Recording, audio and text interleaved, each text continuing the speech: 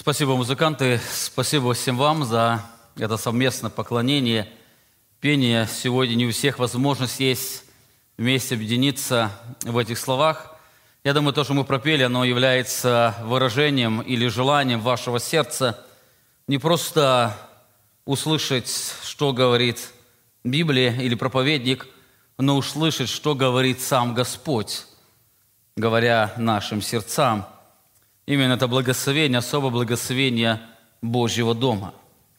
В прошлом воскресенье мы с вами начали исследовать служение Христа в Капернауме, и мы посмотрели с вами на благовествование или ценность, красоту благовествования Христова. Мы увидели, что благовествование Христово является основным сокровищем, определяющим богатство церкви. Эти церковь имеет захватывающие проповеди, замораживающее поклонение, страстные молитвы, близкие общения, но во всем этом нет Евангелия. Это бедная, а может даже и мертвая церковь. Так на протяжении всей истории церковь переживала борьбу за Евангелие. Сначала это Евангелие атаковало иудейское законничество, призывая людей уповать на свой религиозный обряд. Потом греческая философия, которая прикрывалась дешевой благодатью, предлагая вседозволенность. Со временем Евангелие стали атаковать как религиозный формализм, модернизм, либерализм, постмодернизм и так далее. Эти атаки сегодня продолжаются. В последнее время эта атака очень ярко стала проявляться в более изощренной форме, как Евангелие процветания или социальное Евангелие, которое предлагает бороться за социальную справедливость. Особенно эта опасность выражена в наше время, когда пасторы некоторых церквей просят прощения у афроамериканского народа за то, что их предки когда-то переживали несправедливое рабство. Так это только небольшой список атак на весь Евангелие. Несмотря на то, что все эти атаки, они в какой-то степени разные, их объединяет одно. В их центре стоит человек и их нужды. Это Евангелие начинается с человека и заканчивается удовлетворением их нужд, поэтому оно называется или является человекоцентричным Евангелием. Сегодня, продолжая исследование Евангелия от Луки, я хотел вернуться к прошлой проповеди, чтобы добавить несколько важных элементов. Я помню, что мы должны были сегодня коснуться власти Христа над бесовским миром, исследуя следующие стихи Евангелия от Луки, но это мы сделаем, если Бог позволит, в следующее воскресенье. А сегодня я хотел еще раз вернуться к прошлой проповеди, чтобы добавить несколько очень важных истин. Вы помните, в прошлое воскресенье мы с вами коснулись 5 важных истин, раскрывающих сущность, ценность и красоту благовествования Христова. Слово «благовествование» означает это Евангелие о Христово, это Евангелие, которое изошло от Иисуса Христа, это Евангелие, которое проповедовал Христос. Так, во-первых, мы увидели, что благовествование Христово, оно явлено в Слове. Его невозможно передать другим путем, его невозможно показать, его нужно провозглашать. Именно поэтому там, где не проповедуется Евангелие, там нет Евангелия, им пренебрегают. Во-вторых, мы увидели, что оно явлено в учении. Знать Евангелие – это не просто знать несколько евангельских лозунгов, это значит знать учение, которое преподавал Христос или проповедовал Христос. В-третьих, мы увидели, что оно было явлено с властью, оно не нуждается в нашей авторитетности, но она коренится на авторитете Бога. Она не нуждается в подтверждении знатных людей, но она исходит от Божьего престола, и она самой имеет эту власть и авторитетность. В-четвертых, мы увидели, что это Евангелие явлено в силе, оно сокрушает сердца, наполняя ужасом и страхом. И последнее, мы увидели, что оно явлено с целью разрушить дела дьявола. Она явлена, чтобы разрушить царство дьявола и воссоздать Божье царство.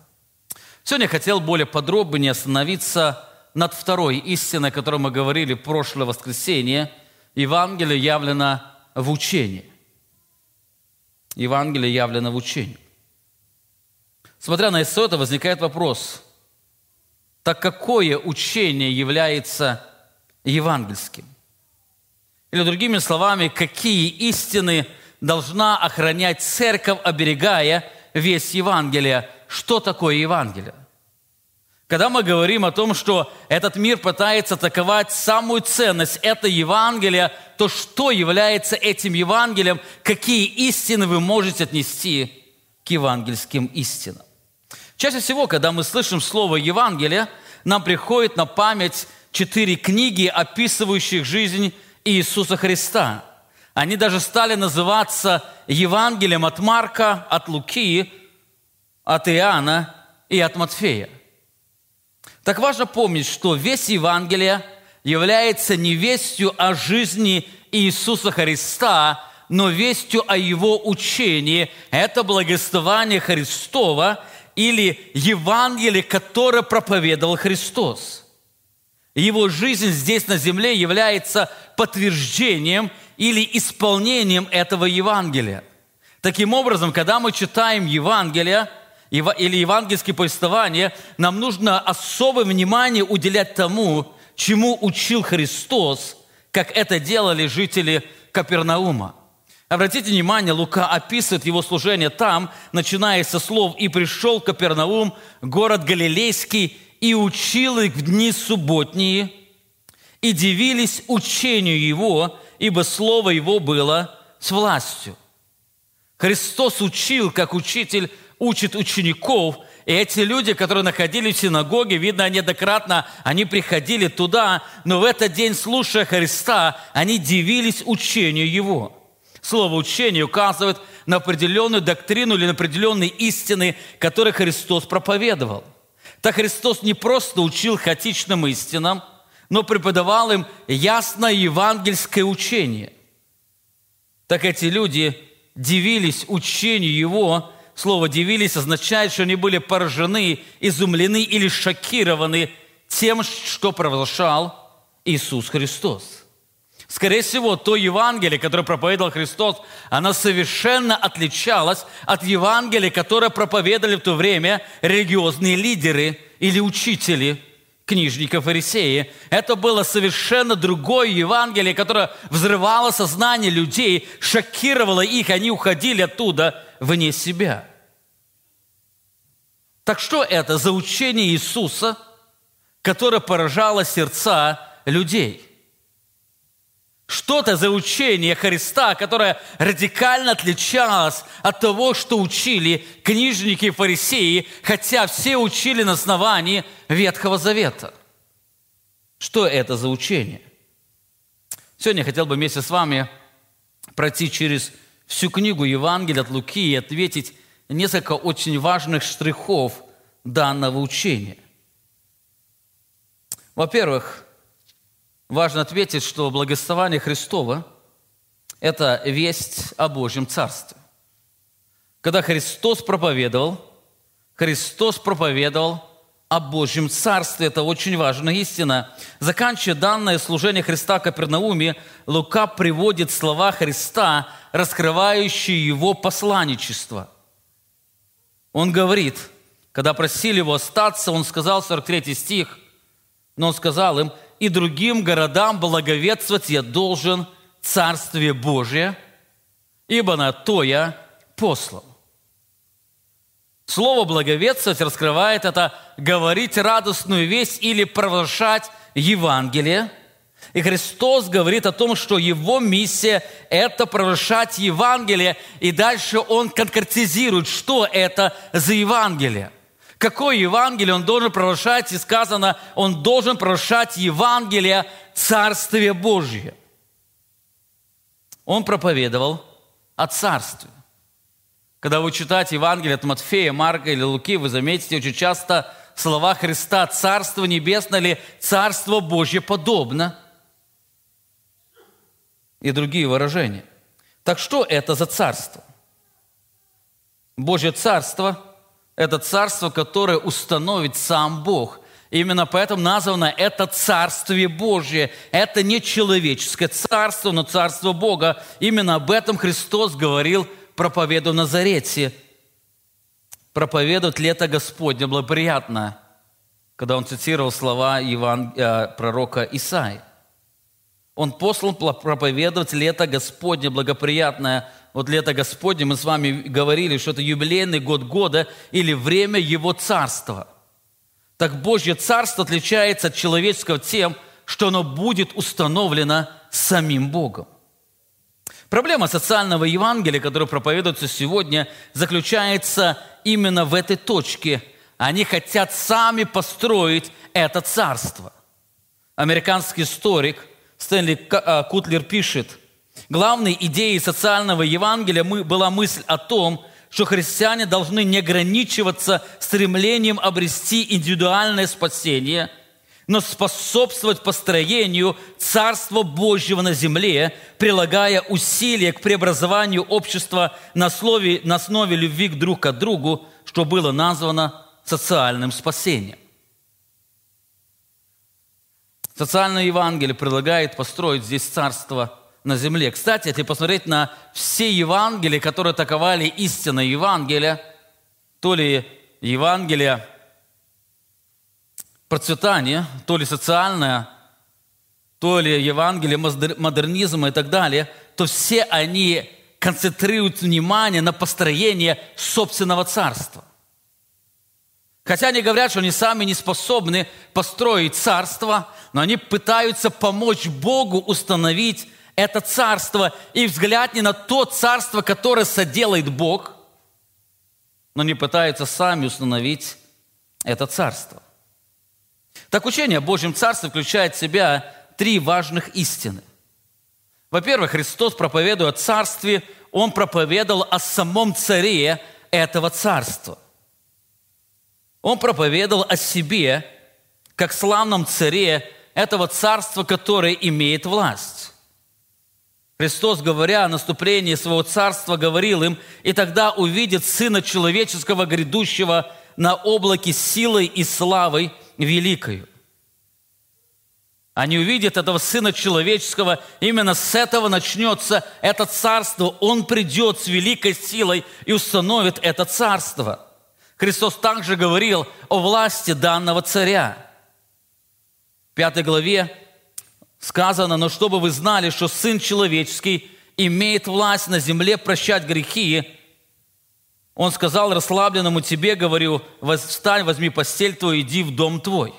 Он имеет власть прощать грехи. В 6 главе сказано: Сын Человеческий есть Господин из субботы. Он имеет абсолютную власть. Так Христос, проповедуя Евангелие Царства, Он проповедовал о себе, как о царе этого царства. Во-вторых, Он проповедовал не только о царе, Он проповедовал и о владении данного царства. Во время пасхальной вечери Христос царство называл своим царством, в котором будут присутствовать Его ученики. В 22 главе Лука пишет: «И я завещаю вам, как завещал мне Отец мой царство, да идите и пьете за трапезу моей в царстве моем, и сядете на престолах судить 12 колен Израилевых». Заметьте, в этих словах Христос ярко раскрывает, что Отец отдал Ему царство, которое принадлежит Ему, и Он придет, и Он установит это царство. Так слово «царство» подразумевает определенное владение, где Он будет царствовать.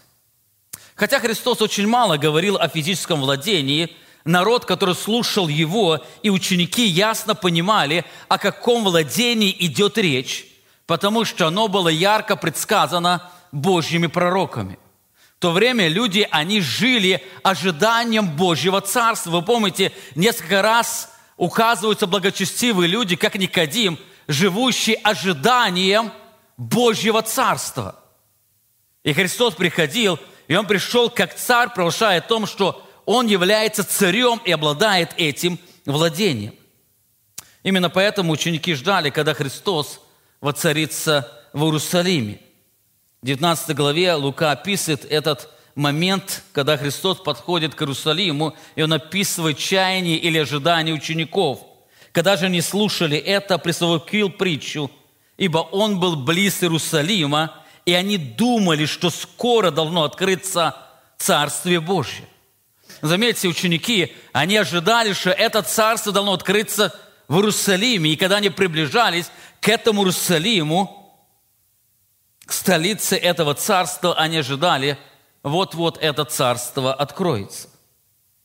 Так на протяжении своего служения Христос неоднократно учил учеников своих принципам этого царства. И не буду приводить все примеры, только приведу один. Христос сказал им: «Вам дано знать тайны Царствия Божия о прочем притчах. Так что не видя, не видят, и слыша, не разумеют.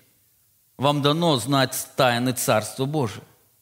Таким образом, Христос очень много проповедовал ученикам Евангелия Царства или о Царстве Божьем. Кстати, это была его основная истина или основная тема, которую он проповедовал. Именно поэтому евангелисты, как Марк, Лука и Матфей, они называют это Евангелие Царствия Божия.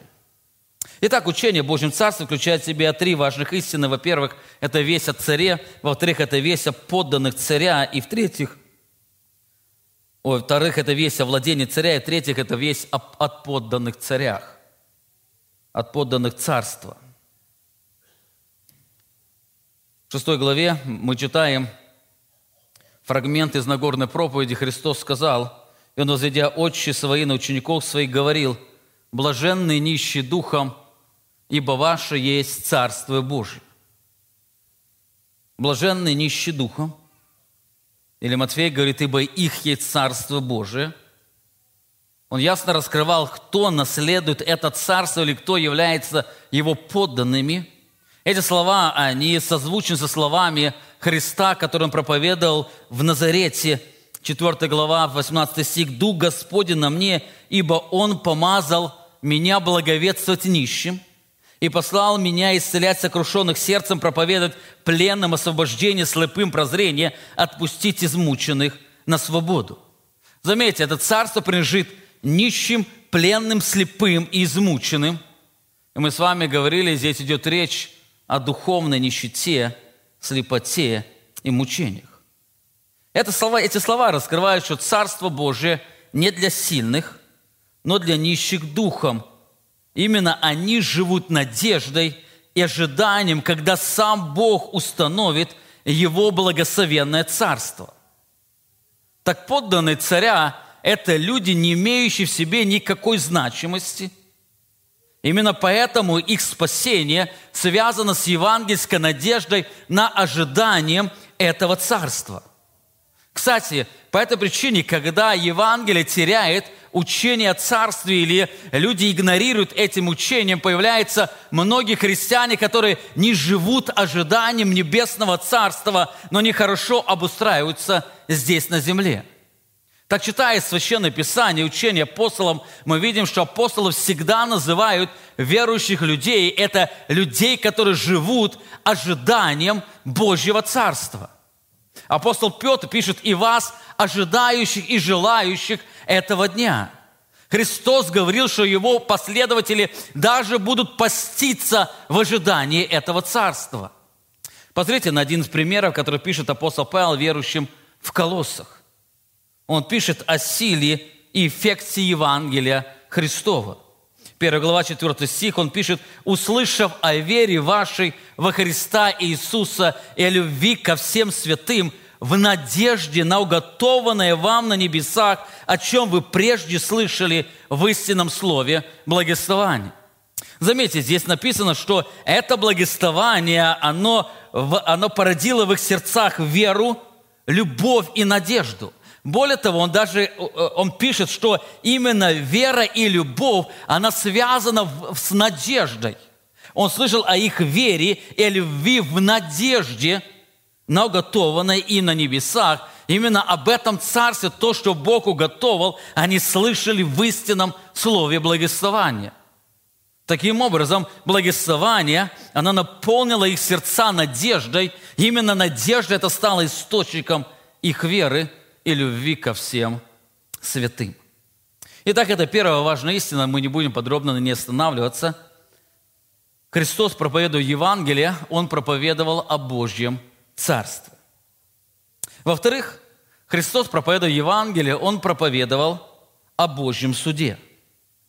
Он проповедовал о Божьем суде. Это ярко раскрывается в полной цитате пророка Исаии. Посмотрите, 61 глава, 2 стих сказано о нем: «Дух Господень помазал его проповедовать лето Господне благоприятное и день мщения Бога нашего, утешить всех сетующих». Он помазал его проповедовать лето Господне. Это Божье царство или юбилейный год Бога, и также день мщения Бога нашего. К сожалению, сегодня весть о Божьем мщении исчезает из проповеди Евангелия. Люди утверждают, что если Евангелие – это радостная весть для людей, то в нем не должно быть вести об ужасных страданиях. Подумайте, что радостного в вести о Божьем учении? Если Евангелие проповедует о страданиях ада, то как вы можете его назвать радостной вестью? Представьте, вы приходите к человеку, который противится Богу, и вы говорите, рассказываете ему: Евангелие, я принес тебе радостную весть. И в этой радостной вести вы говорите, что ты наследуешь вечное страдание, если не покаешься. Что в этом радостного? Дело в том, что Евангелие – радостная весть прежде всего для Христа и Его народа, который радуется Божьему суду. Так Христос был одним из ярких проповедников о Божьем суде.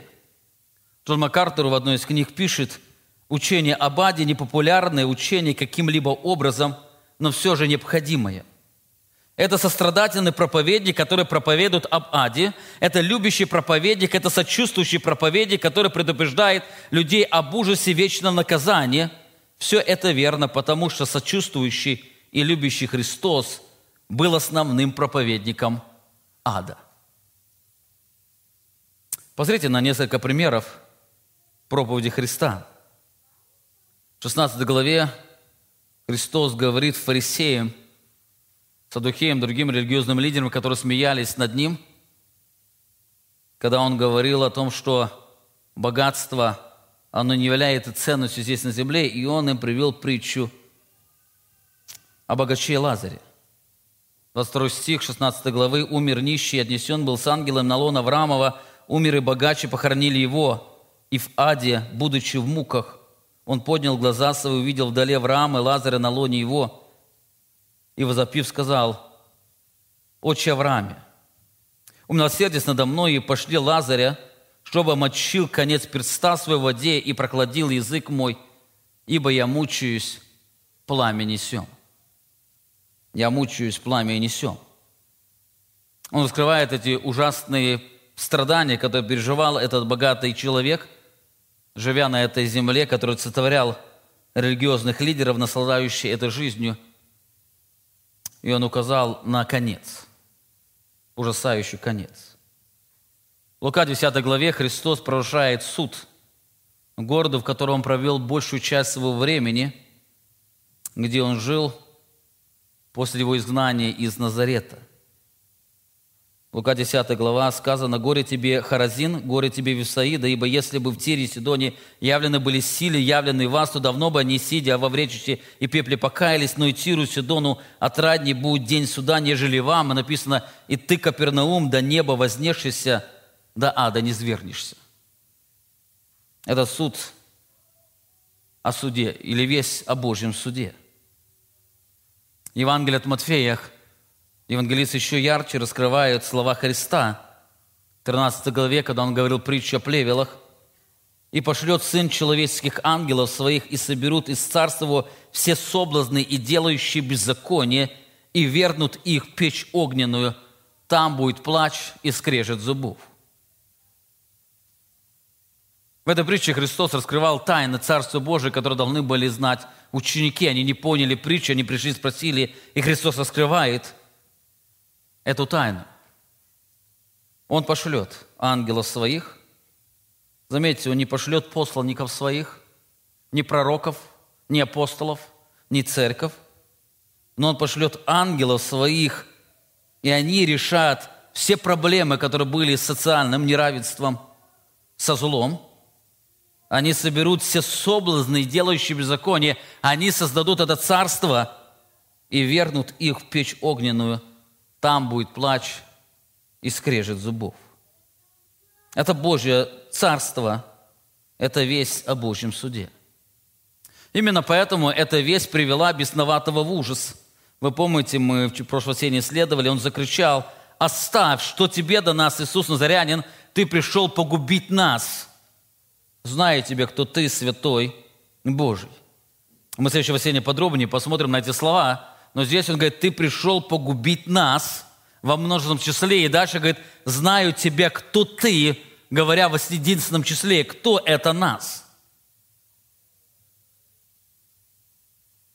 Это он, бес, и тот, в ком он находился, потому что тот не был спасенным, и он знал, что Христос может совершить суд, и он когда-то совершит этот суд, потому что он святой Божий. Это удивительная весть Евангелия, она пропитана вестью о Божьем суде.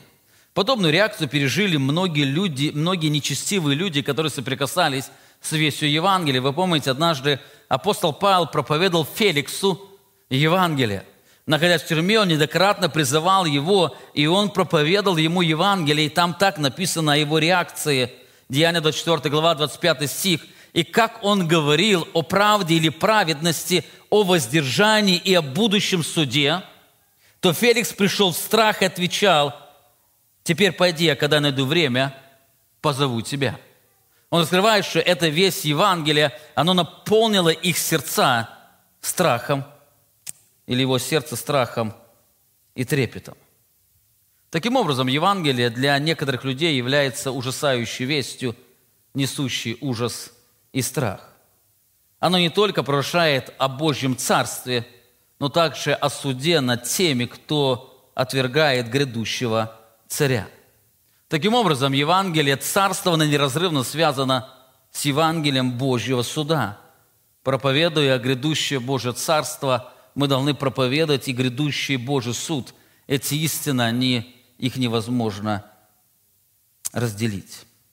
Итак, во-первых, мы с вами видели, что Христос благовествовал о Божьем Царстве. Он проповедовал о себе как о царе.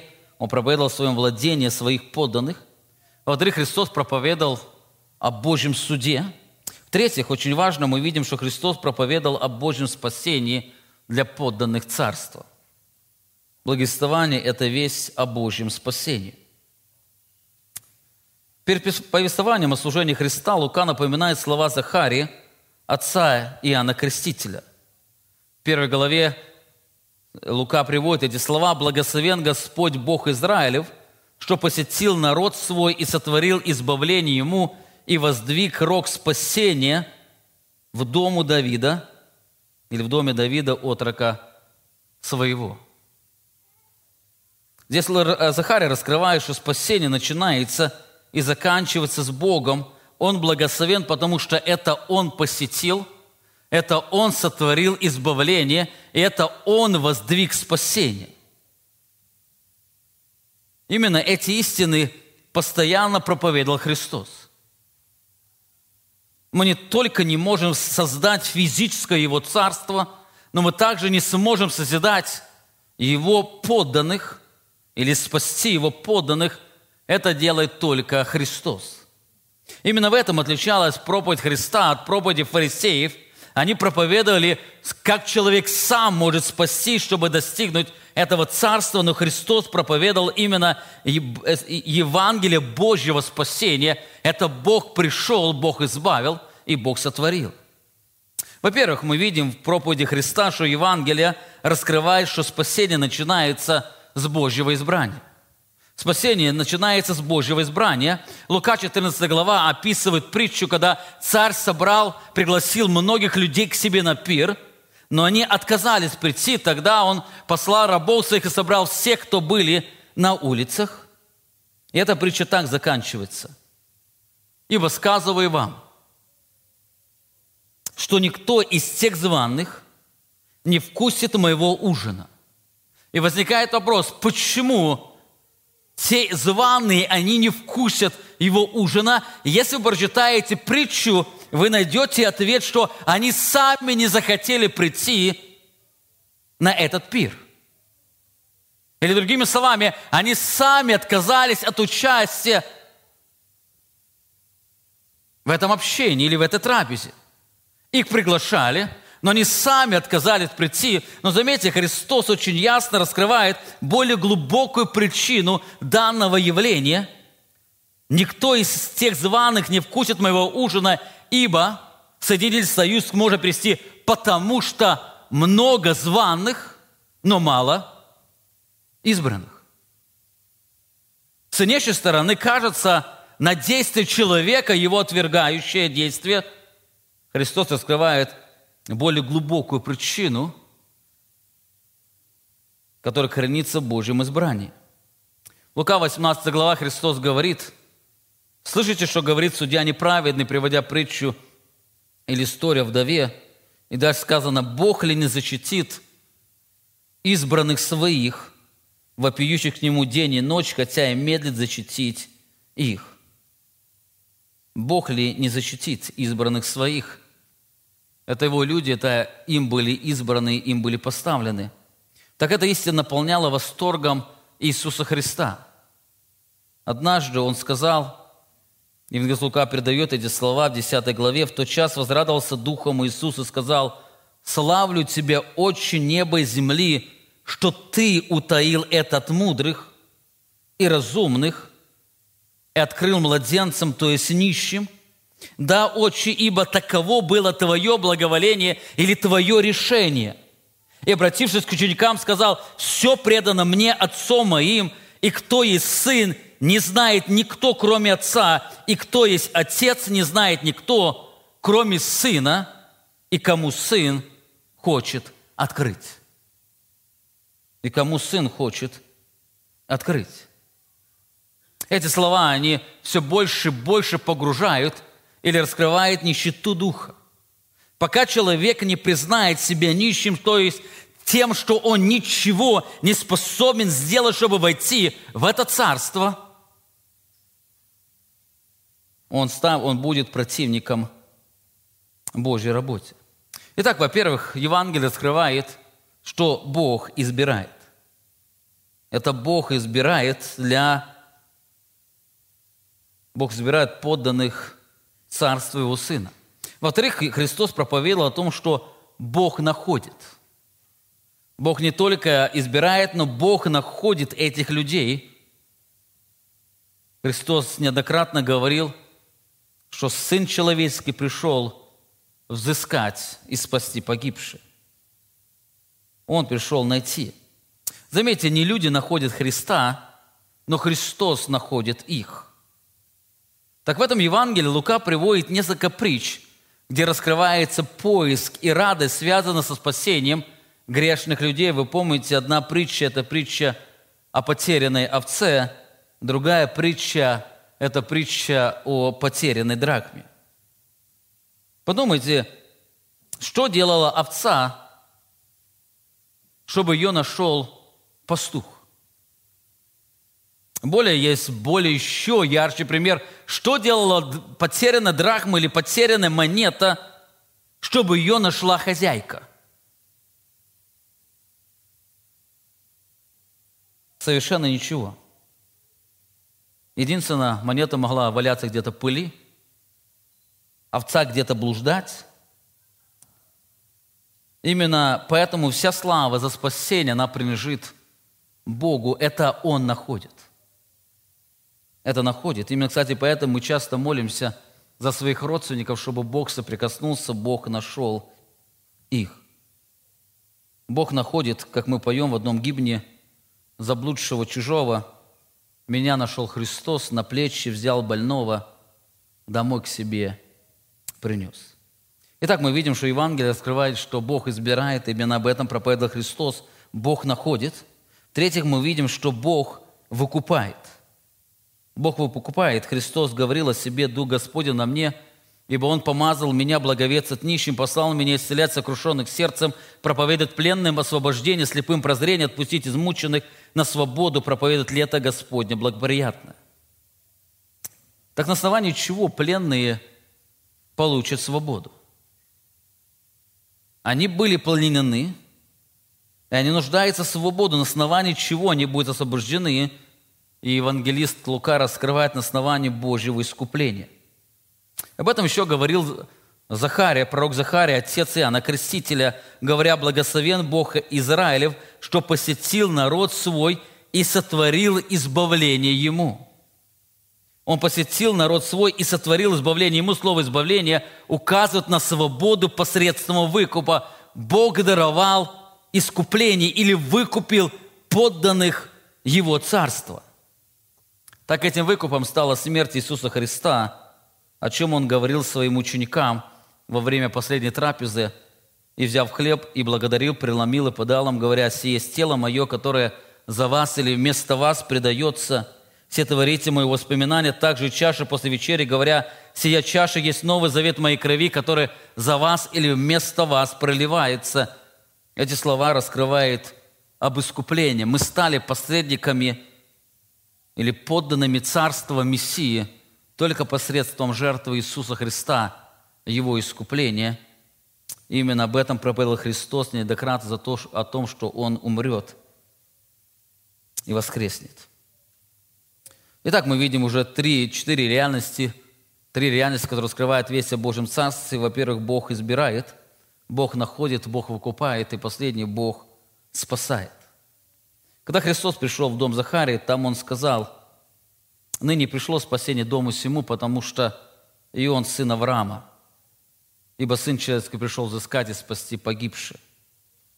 То, что это спасение не генерировано, здесь сказано, что это спасение не генерировано действием Закхея, но Божьей благодати написано: «Ныне сегодня спасение пришло в дом его». По какой причине оно пришло в дом его?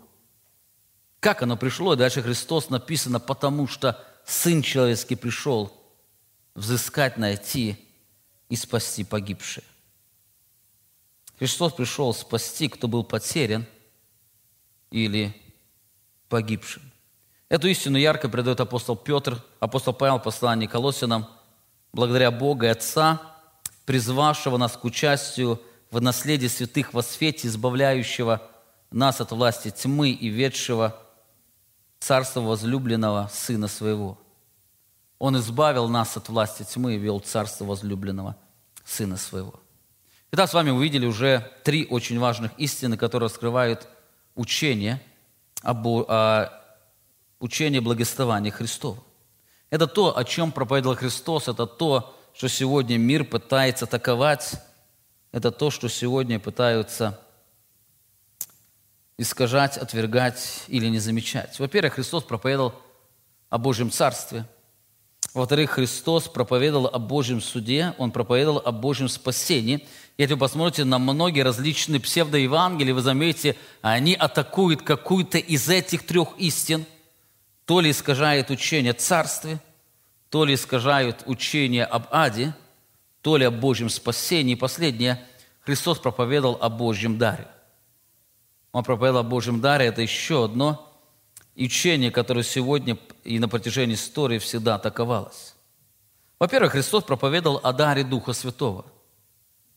После молитвы «Отче наш» Христос сказал: «Итак, если вы, будучи злы, умеете даяния благие давать детям вашим, тем более Отец Небесный даст Духа Святого просящему Него». Отец даст Духа Святого. Наличие Духа Святого говорит о наличии участия в Новом Завете, что является результатом спасения или результатом быть частью Его Царства. Он вступит в завет, Он даст Духа Святого как гарантию этого спасения. Так Дух Святой наделяет силой быть стойкими в самые трудные обстоятельства жизни. Именно поэтому Христос учил учеников, чтобы они уповали не на свои силы, но на силу Духа Святого. Когда же приведут во синагоги к начальствующим властям, говорит Христос, не заботьтесь, как или что отвечать, или что говорить, потому что Святой Дух научит вас в тот час, что должно говорить. Христос проповедовал о даре Духа Святого. Особенно эта проповедь ярко была выражена на пасхальной вечере, о чем описывает евангелист Иоанн. Итак, Христос проповедовал о даре Духа Святого. Во-вторых, Христос проповедовал о даре покаяния. Он проповедовал о даре покаяния. Христос говорил: «Я пришел призывать не праведников, но грешников к покаянию». Он пришел призвать грешников к покаянию, опять раскрывая ограниченность благовествования Христова. Евангелие не для праведных, Евангелие для грешных, Евангелие не для богатых, но для нищих духом. Слово «покаяние» означает перемена мышления. Так это не просто Он пришел их призвать, чтобы они попросили у Бога прощения, но для того, чтобы изменить их мышление, или для того, чтобы они имели совершенно другой взгляд на этот мир. Это способность видеть реальность Божьими глазами. Другими словами, если они были слепы, то дать им прозрение. Именно об этом Христос говорил, цитируя пророка Исаию: «Дух Господень на мне, ибо Он помазал меня благовествовать нищим и послал исцелять сокрушенных сердцем, проповедовать пленным освобождение, слепым прозрение». Это Его работа. Он открывает духовное зрение, Он дает способность познать, увидеть истинную реальность. Так данное прозрение связано не со способностью человеческого ума, но с силой Божьей благодати. Человек способен увидеть этот мир только посредством действия Духа Святого или открывающей силы Иисуса Христа. Посмотрите еще раз на эти слова, которые Христос говорил. В тот час возрадовался Духом Иисус и сказал: «Славлю Тебя, Отче, Господи неба и земли, что Ты утаил это от мудрых и разумных, Ты и это сделал их или оставил их быть слепыми и открыл младенцам.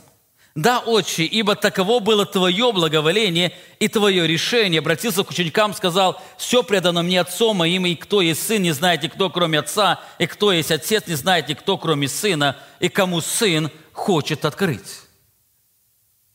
Духовное прозрение, оно связано с суверенным действием Божьего Сына. Никто не знает Отца, кроме Сына, и тому, кто Сын открывает, Он слепым дает прозрение, Он дает способность увидеть этот мир через призму Божьего всевластия или Божьего владычества. Таким образом, мы видим, что покаяние является даром Божьей благодати. Это дар Божьей благодати, это то, что человек не заслужил. Именно поэтому мы часто молимся о наших неверующих родственниках, чтобы Бог даровал им покаяние. Бог соприкоснулся с их сердцами. С одной стороны, мы пытаемся убедить себя, что их покаяние зависит от их усилий воли, но когда становимся на колени, мы понимаем, что сила Божьей благодати только она способна дать им покаяние. Именно это и есть Евангелие, которое сегодня часто атакуется. Божий дар покаяния становится человеческим актом отношения к Богу. И последнее. Христос проповедовал о даре прощения. Христос проповедовал о даре прощения.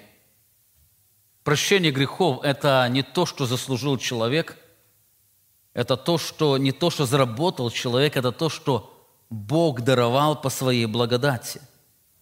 Лука заканчивает это Евангелие словами Иисуса Христа и сказал им: «Так написано, и так надлежало пострадать Христу и воскреснуть из мертвых в третий день, и написано, и проповедано быть во имя Его покаянию и прощения грехов во всех народах, начиная с Иерусалима». Проповедать во имя Его прощения грехов. Другими словами, это прощение грехов только благодаря действию Иисуса Христа. Это Божий дар. Это не то, что мы можем заслужить, не то, что мы можем заработать. Именно это прощение, оно является действием Божьей благодати. Итак, это краткое изложение благовествования Христова, которое ставлено для нас в Евангелии от Луки. В процессе исследования мы с вами подробнее коснемся всех этих истин, которые мы сегодня касались. Сегодня я хотел только, чтобы мы могли увидеть общую картину для того, чтобы быть внимательным, когда кто-то предлагает нам совершенно другое Евангелие. 4 важных сферы, которые пытаются атаковать сегодня лже-евангелие, неполное Евангелие, искаженное Евангелие. Это или учение о Божьем Царстве, или учение о Божьем спасении, или учение о Божьем суде, или учение о Божьем даре. Давайте подведем с вами итог. Во-первых, важно помнить, что Евангелие провозглашает не то, что должен сделать человек, чтобы достигнуть спасения, но то, что делает Бог, чтобы спасти нищего, слепого и мертвого человека.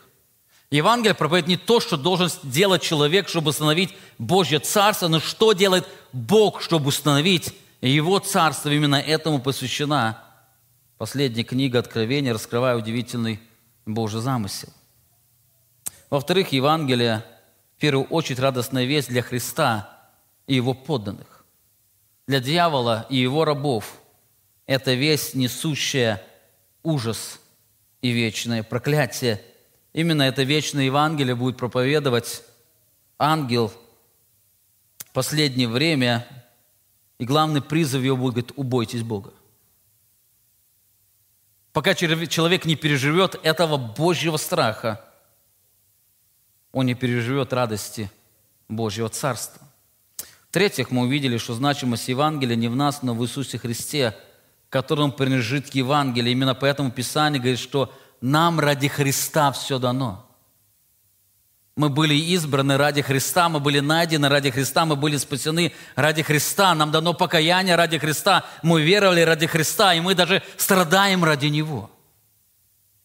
Ради Христа Он является центром Евангелия.